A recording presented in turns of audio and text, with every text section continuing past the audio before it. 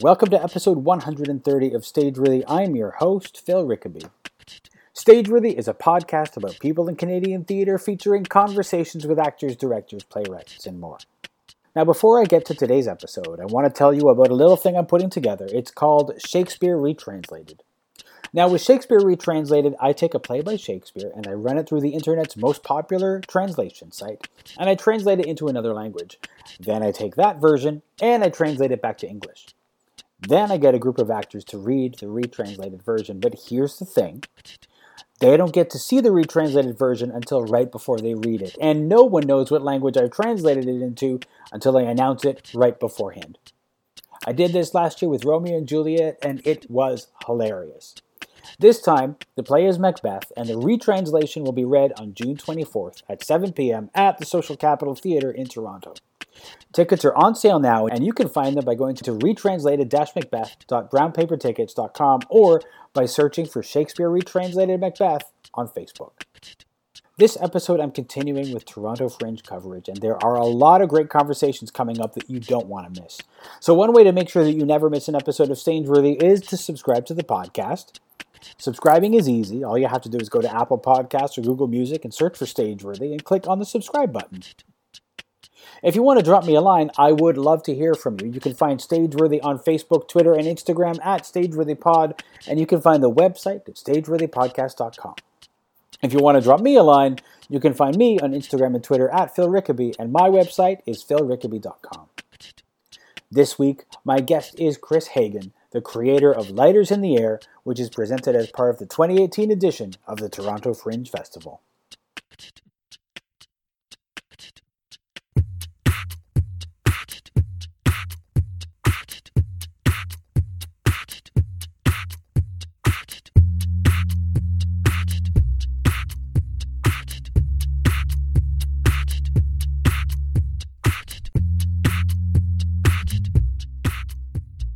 So the show is, we're just going to jump right in.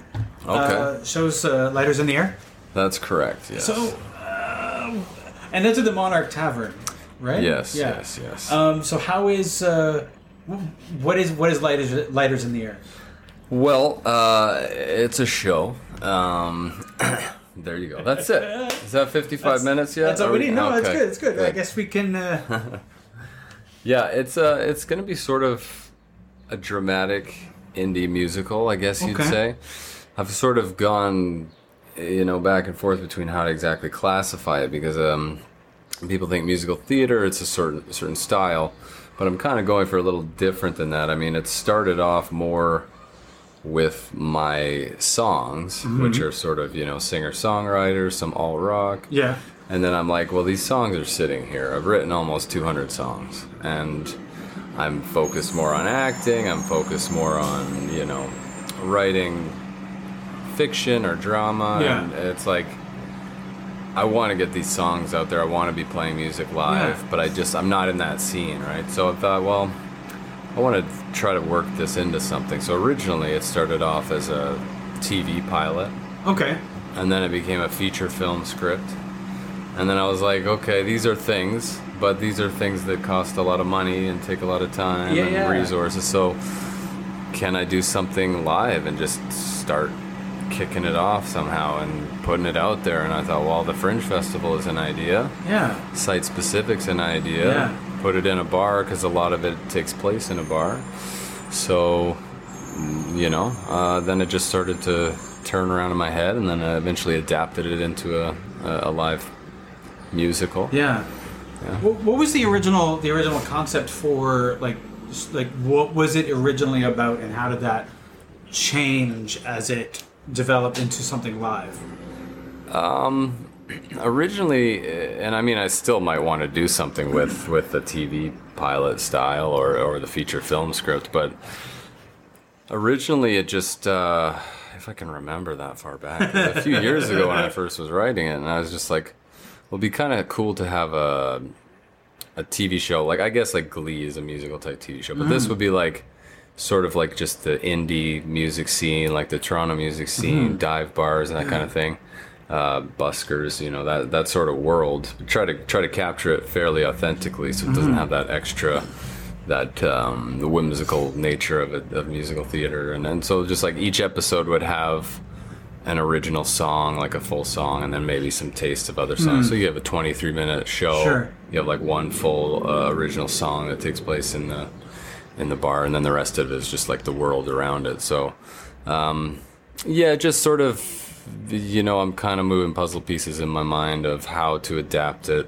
Okay, now I have to make it a feature, I have to add this, I have to do that, and then you're doing your whole structure of, and then so like you lose little pieces, and then you add bits, and then actually when I turned it into the live show, I knew I had to do it. I had the feature film. I kind of polished up the feature film for a while, and then that kind of sat there for maybe a month or so, and I was like, I know I have to do this because I have a show coming up. Yeah. But I didn't really dig into it, and it just kind of sat in the back of my head. And then a few little ideas for scenes came up, new scenes, how I would adapt things, and then it was probably about a month or two, and like maybe it was like February or something. One day, just an hour, like everything fell into place. Oh wow! Like, every scene, I knew exactly how the whole live show would go, and I was like, okay, now I just have to actually write it. I have this whole outline now. Some of the stuff will be adapted, some moves, and it's just really just moving stuff around and kind of letting your brain do all this work and figuring out what works. For me, like writing, I've done it for quite a while, and it's all editing. It's just like always trying to make it better. Yeah. Anytime I get input, when I was like younger in university and creative writing program, and someone would give me, some feedback or something, you kind of take it with a little sting a little bit, and then but over the years, like usually there's some truth to it, and usually if you take a step back, you can make something better. So I always try to continue to edit, and I usually end up with something better in the long run. So I think it's interesting because I think that the way that a lot of us react to criticism when we're young or starting out is, well, it's immature. It's it is a bit of a sting without without really trying to figure out like, okay, so why is that criticism being given? Digging in and figuring out like. Yeah, and it's very complicated too, because I think that we're passionate about it, or there's something authentic about what we wrote. So it does feel like, you do need to step back from that personal element to create a piece of art that is more accessible. And there's often a rebellion against that when you're younger, because it's like, well, no, this is closest to who I am at that time. And then as that changes, I think then you're like, okay, now that I've changed myself, now I can see that person, from a more objective standpoint, it just wasn't as good, like, and that whole thing is subjective, but there's some level of objectivity to quality of work, I think. So I think it's fair to have that reaction, but and not just to change just because someone says to, but I think as you develop further, you've got more perspective, more experience, you can take in more information and process it as it needs to, like you don't always take everything everyone says, but but it's not necessarily like change just because they said to. They said something, there's a reason for it, and then you find a way to make it work. Exactly. You can't just make every change that everybody suggests. No, otherwise of course, you would never. Nothing would be yours, and nothing would ever. Yeah, and sometimes you'll get two people saying exactly opposite things. So exactly. What are you going to do with that? So were you drawn to the Monarch Tavern for a particular reason, or what was it about that venue that made you want to work there? I mean, I'd been there a few times, and just something about when you walk into the place, it has a certain atmosphere to it, and I felt like the layout was something that was really, really positive. There's a good enough space there, and I know they had done shows with the Fringe before. Unfortunately, I have not actually seen any of the Fringe shows that have been put on there, but I thought of all the venues that kind of come to mind, that one sort of stuck with me, and then because a lot of bars are kind of smaller, and these, like, even it's kind of set in a dive bar, the show called The Empty, like a fictional dive bar in Toronto, but in terms of having an audience and having a venue that's been through the Fringe before and knows what to expect, I think is hugely helpful. Because if you go to a brand new place and it's just like, well, we need this is that, we weren't expecting you to do this, and so I mean, that was the first place that came to mind, and fortunately they were on board with letting us put it on there. So yeah, it is certainly helpful to have a bar that has done Fringe before. I was thinking about doing a site specific at one point, and I approached one bar, and they were like, "Oh no, we did a Fringe show once, and we're a restaurant. People were coming in, and like, well, probably shouldn't have done a Fringe show there. We can't control who's coming in." I mean, good for them for trying it, but it's like it's better. It suits some places better than others. Yeah, exactly. For sure, Exactly. I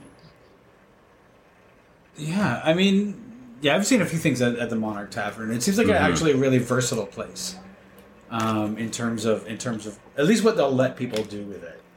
Yeah, I mean, they seem pretty open. Like they are on board with like independent art in the city. Like just from when I've talked to them, they they have the Canadian Music Week stuff there, and just for it's like an older bar, and I think they just that spirit I think is kind of alive there, and they want to keep that going. Like I don't think it's a big time where they make a ton of money, so we appreciate that, and we work with them as best as we can. But the thing is too, the downstairs is closed like most of the day. Everything's upstairs until maybe shows at 8 p.m. or something, so that we'll be able to get in to do rehearsals, and it's very beneficial for artists. It's really good. It's really good. You mentioned creative writing and stuff, and I noticed from your website that you've got a lot going on. You've got some voiceover, you've got music, and you've got some film work. When did you start realizing that performing was a thing that you wanted to do? Well, I mean, honestly, I think it was quite young. I still remember the first lines of the first acting class I took. I had a monologue. I was like, "I wish I was a hot fudge sundae." I don't remember the rest of it, but it's like I kind of got away from that a bit, and just not knowing kind of the transition from like the middle of high school, and like I was getting excellent grades in math and science and everything else, and you kind of just get lost in what you actually want to do. You're so young, like they kind of push you to figure out what you want to do at that age, and it's like, well, you can take like even 5 years and not like go into debt at school, and there's something to be said for keeping momentum going and not like dropping off productivity, but at the same time I just wasn't really sure, but I kept going, and I did figure out maybe second year university, I was like, I want to do creative writing. Okay. Because I had done, I've always written too. But I kind of got away from the performance. Like I wasn't taking drama in my last couple of years of high school, and so I got away from that. But then I started coming back to it, and then it's just kind of gone in and out. And I've always taken acting classes, but just not pushing it. Just the inertia, I think, of not getting out there and meeting people and performing, and just being willing to fail in front of strangers. And if you get out of that habit, then it becomes harder and harder to kind of get back into it. Oh, so absolutely. Yeah. I could sit at home and write prose and edit a paragraph for a day, and I'm still working on my novel. I've been working on that forever. But there was a point where I was just like, I need to be performing. Like I need to be with people. I need to be doing something collaborative and using the writing to help that sort of thing, but not writing in just itself, because I just felt like maybe I'll do that another time in the future, but the time is now if I do want to perform to like get after it. What did you study at university or college? Well, I started pretty generally, and then my double major was English and creative writing, and I was definitely much more interested in the creative writing aspect, mainly because there's a certain point where I was like, I've read half of Shakespeare, I don't really want to read the other half. And just the essays, like I'm just not an essay person. I can talk about stuff or analyze it. I analyze things all the time, but just having to put it into writing, and I don't know. It's just the academic side is just not really my thing. Yeah, there's a certain format to an essay that isn't particularly conducive to creative thinking. Mm-hmm. Yeah, and I would always slip some in there, but I was much more drawn to the creative side. So that was my eventual double major. And the last, like, taking summer classes to finish those last, like, 3 English classes was like, I do not want to be writing essays in the summer. It's craziness. Yeah. Well, but I got through it. So. Were you always doing music?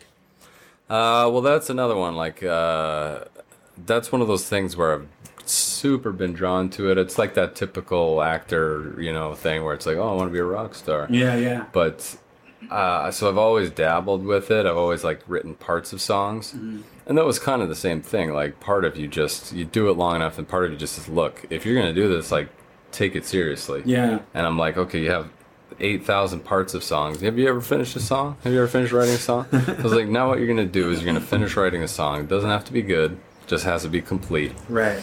So then you got your verse, your chorus, your verse, your chorus, your verse, whatever, bridge, done. Yeah. You can always come back, rewrite the chorus, rewrite the bridge, rewrite verses, rewrite lyrics. You can always come back to it. Yeah. So then I just started finishing songs. Yeah. Before I knew it, I was like, I got 20, 30, and now I don't know, probably 190 songs. Yeah. Because I just got in the habit of finishing things. Like, it's the same with anything. Like, it's hard, but you have to, if you're making films, you're doing something. You film something great, and then it gets into post. Yeah. I've got a short film, in post right now, and it's just like, that takes time, but you got to push it through because you got to complete things, and then finishing is actually really hard. I know. I mean, just from a writing point of view or creating something. Yeah. I don't know about you, but my inner critic likes to, or my brain enjoys throwing better ideas at quote unquote better ideas at me once the thing I'm working on stops being fun. Right. When you really have to buckle down and start working on it. And that's when I start getting the new ideas. And for a while, when I was a lot younger, I used to chase those ideas, and I would put this aside because this wasn't. No, this idea is better. It was new, not better. And so there were a lot of things unfinished because finishing takes effort, and starting is really fun. Yeah, absolutely. And I mean, I still do that to some degree, but I think there's just something to be said to having the discipline. You need discipline with art, I think, to have it sustain over a long period of time. I mean, you can have flashes of brilliance, but to have a career with it or to develop to a certain level, I think you do need some discipline. And like I said, it doesn't need to be finished. Like, my novel is not finished, but it's complete. Like, the whole novel's there. So then you just have a better idea of what you're working with, and you can go back to it and say, like, okay. Whereas if you stop halfway through, then you're just like, it's just the unknown of like, how much longer is it going to be or where is it going to go? But when you have something complete, you can more easily edit it. You can more easily work it. And the same thing if I'm working with musicians and, I've jammed with musicians and it's just like, I bring full songs complete, because if you go and you just jam, you just end up with nothing. Sure, it was fun. Yeah. But the time goes by and you're just noodling and you're not coming up with anything concrete. What are we going to record in 3 months? Yes. I don't know. We got like this part and that part. And it's similar to a lot of different art forms, I find. Actors can be the same way. It's just, acting is something you can do without practicing, right? Yes, like you can't play guitar well unless you practice. You can't dance unless you practice, whereas acting, you can do it. So it's less likely for actors to actually practice it because technically you can do it. You just have to say the lines. Yeah. But to get good at it, you should have some disciplined practice, I think, as well. Yeah. In some form or other. I mean, it's a muscle. Like, creativity is a muscle, and you have to work it. Otherwise it gets, stiff. And, an actor who hasn't worked for a while or hasn't practiced for a while it will take them some time to work that muscle again. Whereas an actor who's been practicing will be able to jump into it a little more easily. And they don't even notice because you've just been doing it. It's just you've just gotten better without even noticing a lot of times. Yeah. I do find the same thing with writing. Like, it's, you get, like, once you start writing, you write more. And and I think that's the way it is with a lot of creativity. Once you keep doing it, you become a little more prolific. Yeah, and well, I think your subconscious mind like provides a lot of answers based on that experience and that muscle being worked. If you're editing something, where do those lines come from? The new line. It's like, well, this line's not working. Where does that new line come from? Like, you're not necessarily consciously, it's partly conscious, partly subconscious, where those quick responses and those quick changes that kind of happen so quickly because it's that muscle that just kind of, if you're at the gym, the muscle knows what to do without you doing it, because you've done it enough. Similar thing, Absolutely.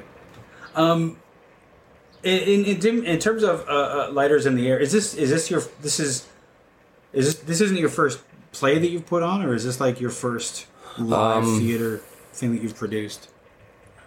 In terms of production, okay, I've done things before, but in terms of actually, I've written plays in university and stuff, but actually producing anything, I did Second City Conservatory. Okay. So as part of an ensemble, we did our show there, and then we took it to Windsor Fringe, and we performed it there. And then I did a duo sketch comedy thing with Scott Rawson, which we have a couple Hoser characters called Tug and Chugger, and we put on a little sketch comedy thing at the Montreal Fringe, but that was like 2012. Okay. And then so in terms of actually a play, producing it, putting it on, and I'm directing it too, which is, a lot. But so it's pretty much my first thing. But I feel like a lot of my other experience and everything is going to help, it come to a certain level. Yeah. So it doesn't really feel like that to me. I mean, I guess technically it is, but for some reason I feel fairly confident in the process. No, that makes a lot of sense because with the Second City experience, and you've done some fringe stuff, especially, I feel like if you've traveled with a show, even if it's just to another city, that's a different fringe experience than if you just do a fringe at home, and you learn so much about doing a show when you have to go someplace else. Exactly, and I mean, I did a show in Australia. I mean, part of casts of a play, and just learning how people work together, the teamwork that's necessary, working on films. I've helped out on films as sound person, set deck, writing, directing, producing, like every different role, so you get a good sense of how everything needs to work together to make it work. So we'll see. It's supposed to be fun, so I think it's going to be a lot of fun. I mean, there's certainly a site specific gives you a lot of freedom in terms of what you can do in a space, because you don't have to treat it like you would if you were just in a theater. People don't have to sit in one spot and look in another. You can put things anywhere. Yeah. And so you're not like slave to certain expectations of years of history, and you can be a little more creative, and it does feel a bit more like a film too, because you're placing it in the real situation. Yes. So it's kind of like, as we were in there working on it, I'm kind of blocking it like like we were doing a film. Yeah. So, and then we'll have live music, some rock stuff, some singer-songwriter, so that being in that venue, that music venue, I think will give that the authenticity too. And I'm really optimistic that it's going to be a really good show. Yeah. When you're casting the show, are you looking for singers who act, actors who sing? Are you looking for people who are more musician? What are you looking for? What were you looking for in your cast? Well, my goal was to find singers, musicians who perform as musicians. I feel like Toronto's so full of talent, it's just kind of getting the word out about your show enough that you find people who do both very well. And there are people who do both very well, as well as, a lot of musical theater types, which is maybe not really the style we're going for, but there are musical theater graduates, that I saw that, they do the musical theater, but they also sing, other styles very, very well. So I mean, the goal was to find great. I'm going for more of a natural style with it, so like good natural actors, and a bit of film style acting, and mixed with has to be theatrical because it has to be we're going to be live and all that. Yeah. So really, I was just looking for someone who could do it all, but definitely that true live performance. People who've played open mics, people who. Like one of my performers is Taylor Whitaker. He was in the band UK, and they played a ton, and they kind of, I guess they've stopped playing as UK, but he still does his own music. So he's played like all the bars in Toronto, and he's also an actor, and he's in on TV. He's in Crawford, which is going to be on CBC in mid-June, and so just somebody who like that who's got that acting background, but also has been out there playing music. So someone like that was a great find for me. Yeah. I actually knew him before, so it was great that he came on board. Nice. Yeah. I want to actually jump back to the Second City Conservatory, because that just sort of was thrown out there. But I'm curious about what drew you to Second City, what drew you to the improv world. When you were mostly writing and maybe doing some music before.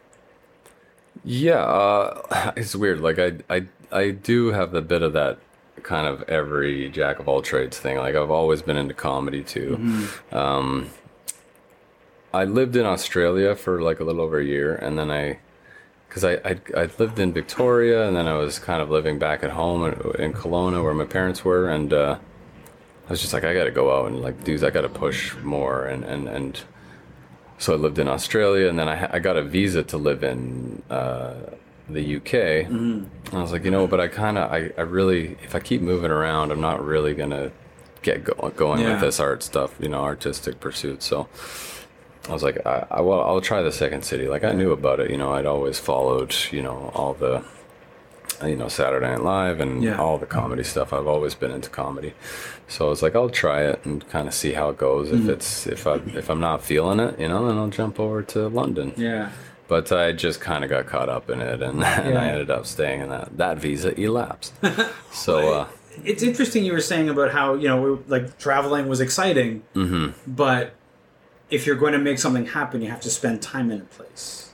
Oh yeah. I mean, it takes so much time, and that's the issue with being a jack of all trades type is like I want to be in the music scene, but I don't know people, and it takes longer than just even doing a few shows or meeting a few people. Like it takes, I've started to make more progress film and television, and that's taken years of non-union and workshops and meeting different people and making my own stuff, connecting other people to work together, and then getting one agent, getting another agent, and just keeping at it. And so it does take time, and that's even just one discipline within art, whereas if you're looking at all of it, then it's even more. But if you're moving around, then it's like, oh, now I have to get a new agent, now I have to meet new people again, and so it makes it difficult, I think.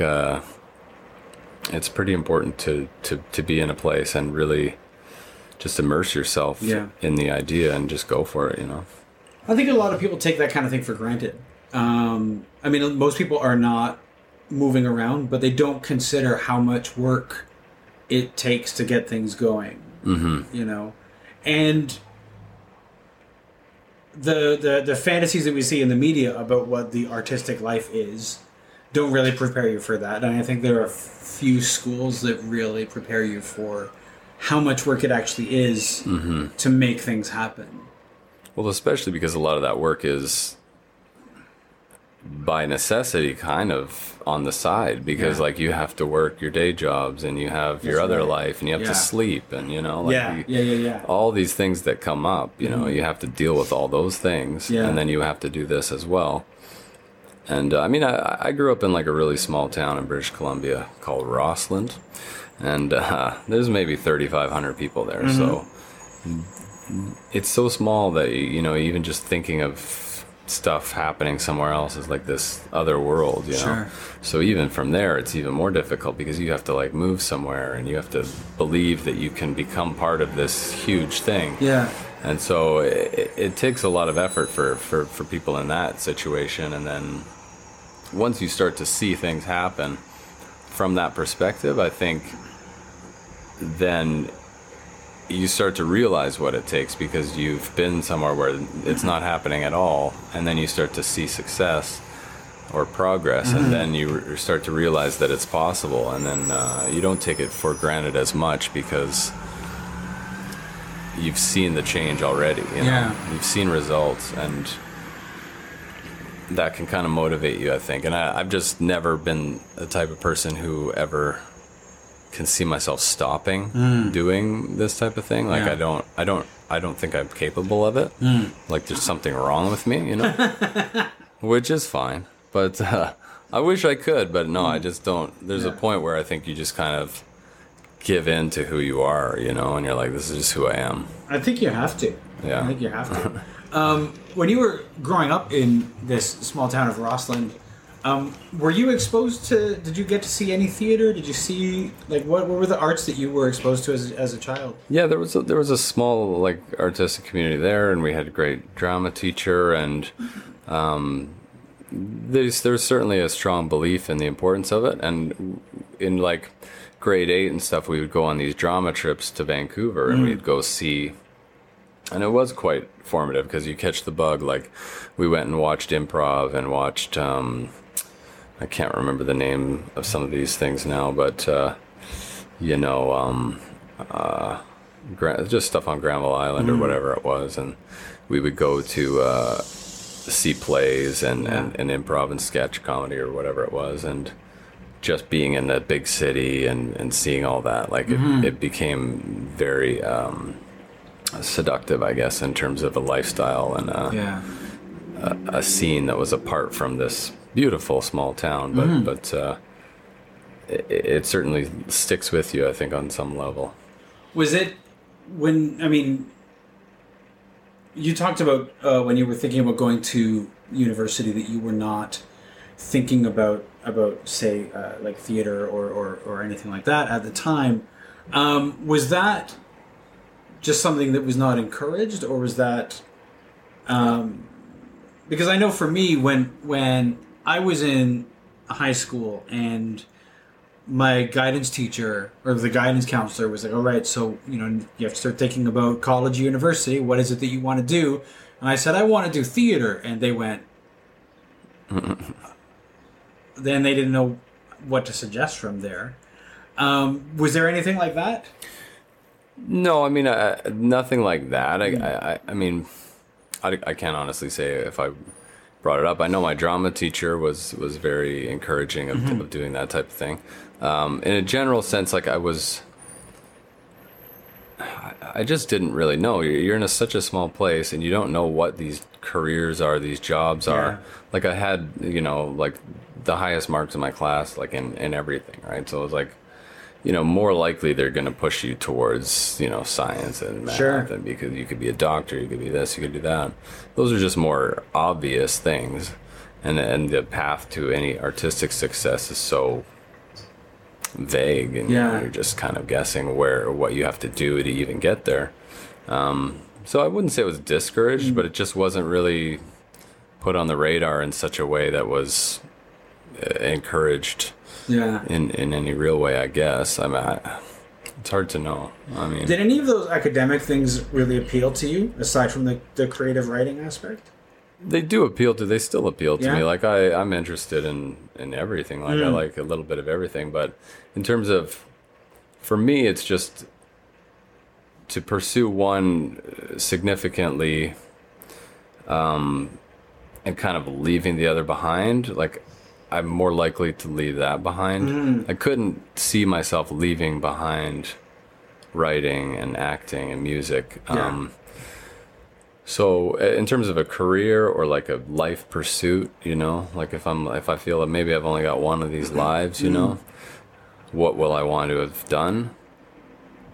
Maybe not, science type stuff but I love that stuff, like finding out about the new technologies and like cures for things. I think it's all amazing, and I'm so interested in it all. But it's like I'll be interested for a bit, and then I'm on to the next thing. And I couldn't see myself like zoning in on one career path, because that can get pretty specific too. If you start looking at medicine, or if you want to actually make real progress and stuff, then it can get pretty specific. Like it's specializing in certain gene therapies or whatever. It's like very specific. So for me, I'm just too interested in too many things to zone in like that. Well, it's interesting because, I mean, with a life in the arts, you sort of have the freedom to, to write, to make a play, to write some music, to do improv, to do all the things that sort of enrich each other. Because you start to have, like, yes, you are a jack of all trades, but like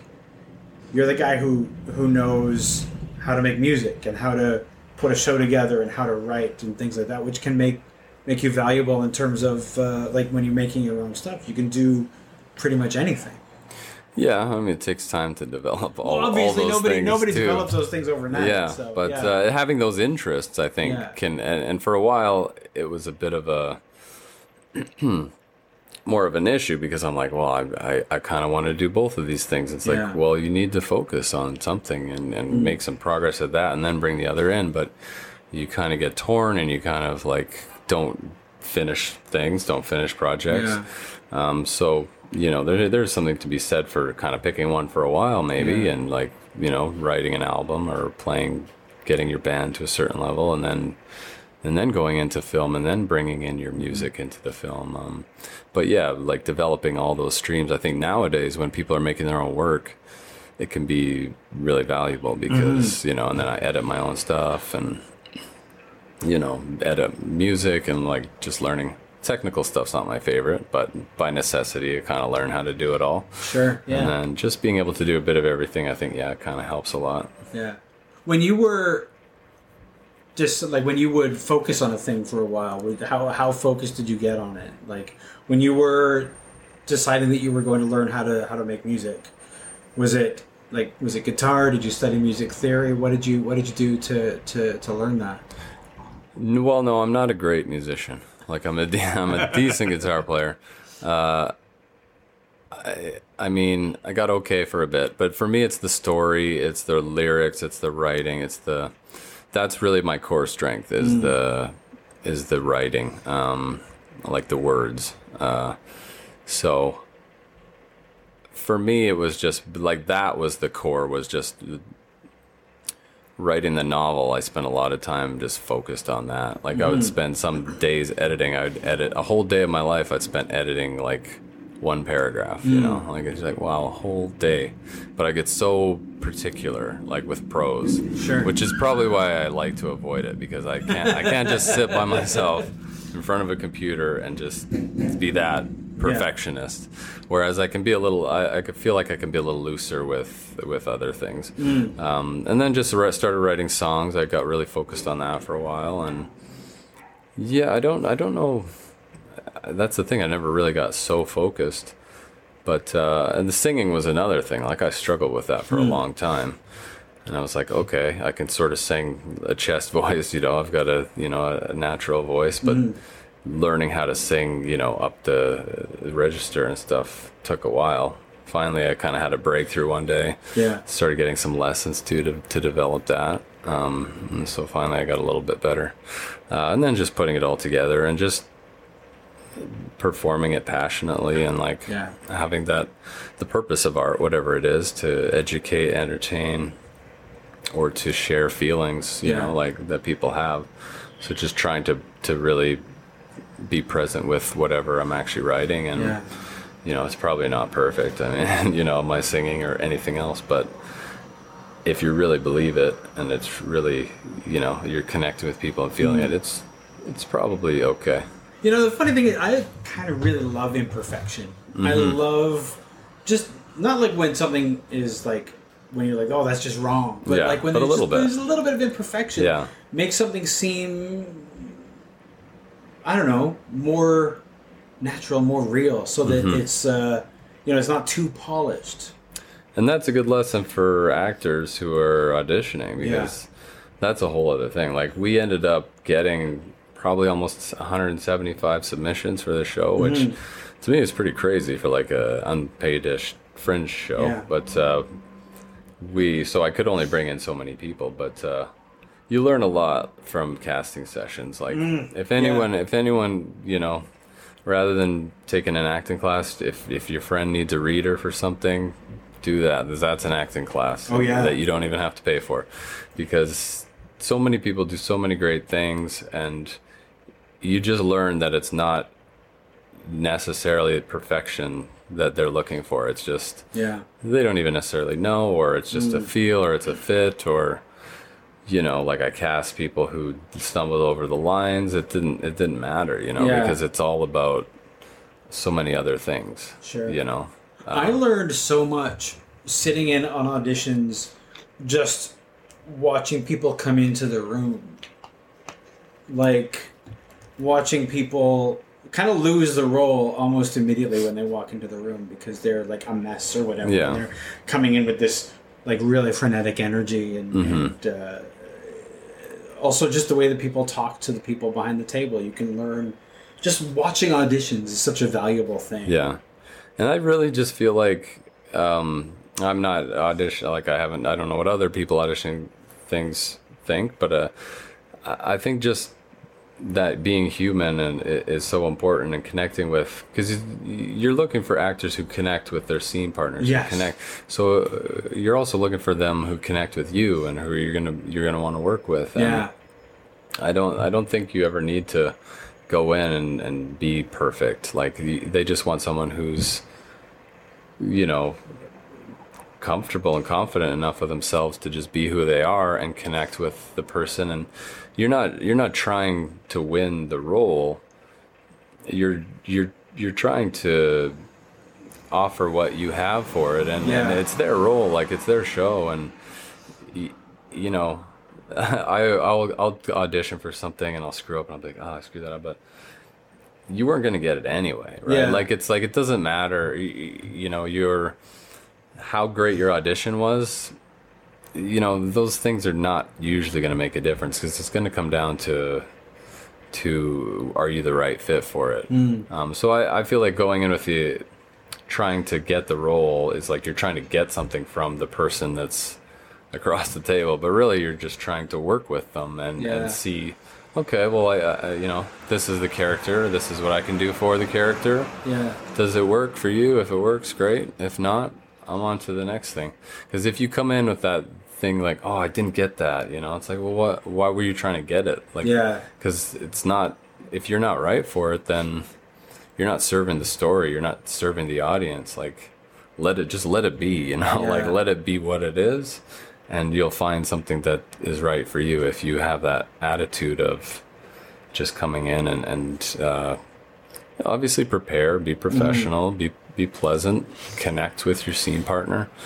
I think those are pretty much all you need to do. And the rest, some days you're going to get there late because of streetcar, and you're going to fumble your lines, and they're going to be rushed because they're whatever, all sorts of things happen. Yeah. You just deal with it the best you can, adapt. If they give you direction, take the direction, and really listen to the direction, because usually if they're giving you direction, if it's the people who are casting it, like, and not just the casting director, but they want to see something specific from you for this role, that they're asking for that direction for a reason. I think, because they need to see if you can do that as well for what they're looking for. Well, I mean, it's an interesting thing, because if they're not going to give direction to somebody that they are not interested in. So when they give you direction, it's not because they are being dicks. Like, some people get really like upset that they're being like getting direction during an interview, but it's like, no, they want to see what you can do with the direction that they're giving you. Yeah, and I mean, I had so many great people come in, honestly, and I was like, you're gonna hate me, but do you want to do a cold read? Because this is another side of this character that I didn't have in the sides, that I realized that I might need to see from some people. And everybody was like really great about doing that. And I think it's kind of gotten around that of how important it is to kind of, you know, work with people, and how it's just a process of, you know, it's an incomplete thing just to have the sides and stuff, and it's an imperfect way of bringing people into a project, auditioning, but just realizing that everyone's trying to work together to make something, like, and people have stuff riding on it, like people put millions of dollars into these shows and movies. They can't just cast you because you want to be in it. And like, I put years into writing this, and I put years into the music, and I'm going to be working with these people for a month and a half, and I mean, I want to do the best show I can, so, and I want, you know, and I can only cast so many people, so there's so many great people that I couldn't cast. I was like, I just don't have a place for them in this show. I wish I could, and I hope they realized that they were really great, but it's tricky. I always found that one of the most disappointing things about being, like, making those choices, because there were so many great people, and you do legitimately wish that you could give them something, you know, but there are only so many roles in each show. And I take it very seriously. Like, I watched because I had the second audition day. I had so many people. I filled it up as much as I could to see as many people as I could. I stopped to go to the bathroom twice. Didn't finish my sub in 8 hours, and then I went home and I just watched tapes. Even the first night, the next day, I spent all day thinking about it. I watched the tapes for hours, like just trying to decide how things fit together, who fit. And then, you know, it's just like at some point you have to make a decision, you know. So But did you make those decisions just yourself, or did you bounce ideas off people? Was there anybody else at the table with you? Well, because I did have people in the room with me, and then because I'm directing myself, and I've done that before, and it's pretty tricky, especially with film, because you have to get those takes on the day. So theater, hopefully I have a bit more time.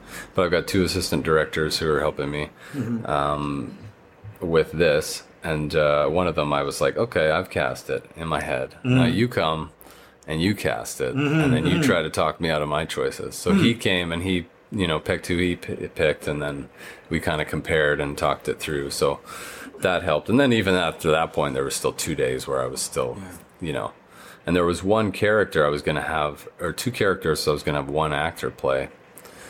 And then I thought, well, the show's more natural than that, like, and I have so many talented people, so I should probably just cast 2 people. Yeah. And then so I had to start rethinking things based on that. But it definitely helps to get other perspectives. Yeah. And our publicist, Victoria LaBerge, is she was my roommate for years, and she knows me very well. And I'll be thinking, and I know something, and then she'll come in and she just like will say something. I'm like, yes, that's exactly what I needed to hear, because, you know, I know that, but I'm so caught up in it that I needed that clarity, and she provides a lot of clarity. She's great. When you were casting it, you had the cast in your head, and your assistant director, when they were presenting theirs, did they suggest anybody that you had already had in your mind? Yeah, some of them were probably easier choices, and maybe we had talked a bit before, and we kind of knew some of the choices, but there were a few other ones, and it was useful, but I pretty much talked him into my choice. Oh, really? Okay. Okay. Well, I mean, because I'd spent more time with it. I know the story better. I've, you know, I kind of have this vision for it, and that's why I wanted to direct too, because I've spent so much time on it. I was like, do I really want to invite another vision at this point? Whereas if I can bring in other people with other perspectives, but not have them leading the whole thing, because I don't know, I'm not super what's the word, precious about my stuff, but I do have a little bit of a sense of, okay, I can't just give that away, you know? No. And if I had someone in mind, maybe I would have, but I didn't either. So I was like, I'm not going to go looking for someone. I'll just do it, see what happens. What's your performance schedule like for this show? I mean, because with the site specific, you can make your own schedule. Yeah. And you could overdo it. You could do like every night, or you could do like a few nights. What are you guys doing? Well, I guess we've almost overdone it then. We're doing 11 shows. We do have 1 day off, 1 night off.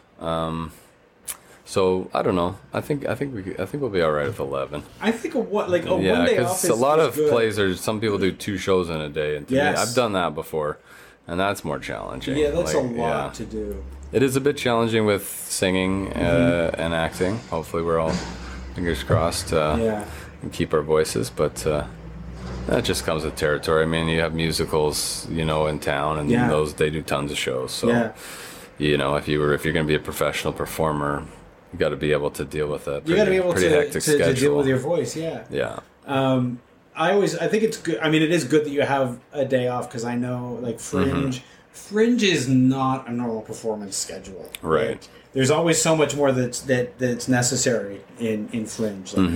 Like, promoting the show and all that stuff is such a big deal. And if you have a large cast, then if you can get everybody going out and doing stuff, then that kind of helps too. But it's a lot of work to do a Fringe show. And having at least one day off. We got our day off in the middle of the run too. So I think we have 5 shows and a day off, and then 6 shows. And the cast is 9 of us. And then we have a couple assistant directors. Victoria's our publicist. Laura Moniz is our stage manager, and she's been doing Toronto Fringe for like 12 years. So having her perspective, she knows her shit. Yeah, I've worked with her. She knows her stuff. And then we're also going to get like a kind of a house band to play on some of the songs as well. So it's going to be kind of a big give it a little bit of a backup, or like for the house band. Okay, so basically the story of the show goes from the present time, where kind of the dive bar is kind of past its glory days, and then we do go back into the past. So in the past, things were a little more lively, and that's when the rock music was being played, and so on those songs, we'll have a drummer and a guitar player, and just to make it a little more of an actual live music show. Nice. Yeah. Nice. Chris, where can we find you on the internet? Well, my website is... You don't even need a www, believe it or not. KRISHAGEN.com. That's chrishagen.com, Chris with a K. I'm on Facebook. IMDb, I've got some credits on there. Chris Hagen. Google, Chris Hagen. But my website's kind of the best, because it's kind of the hub, and you can find other stuff from there. It kind of has a bit of all of my pursuits on there. Don't have much about the show on there yet, but so you can find information on the show at Instagram, Twitter, or at the moment mostly Facebook at Dive Bar Theater. So that's consistent with all those forms. So that's where I would go for now. Awesome. I would go there, because that's what's happening now. I'm dead focused on this show. I think it's going to be pretty great. I mean, I'm probably biased, but I really like my cast. I think we've got a really amazing singers, great actors, and having that site-specific thing, and I'm excited about it. I'm really excited. Nice. That's awesome. Chris, thank you so much. It's been great. Great. Well, thank you very much for having me.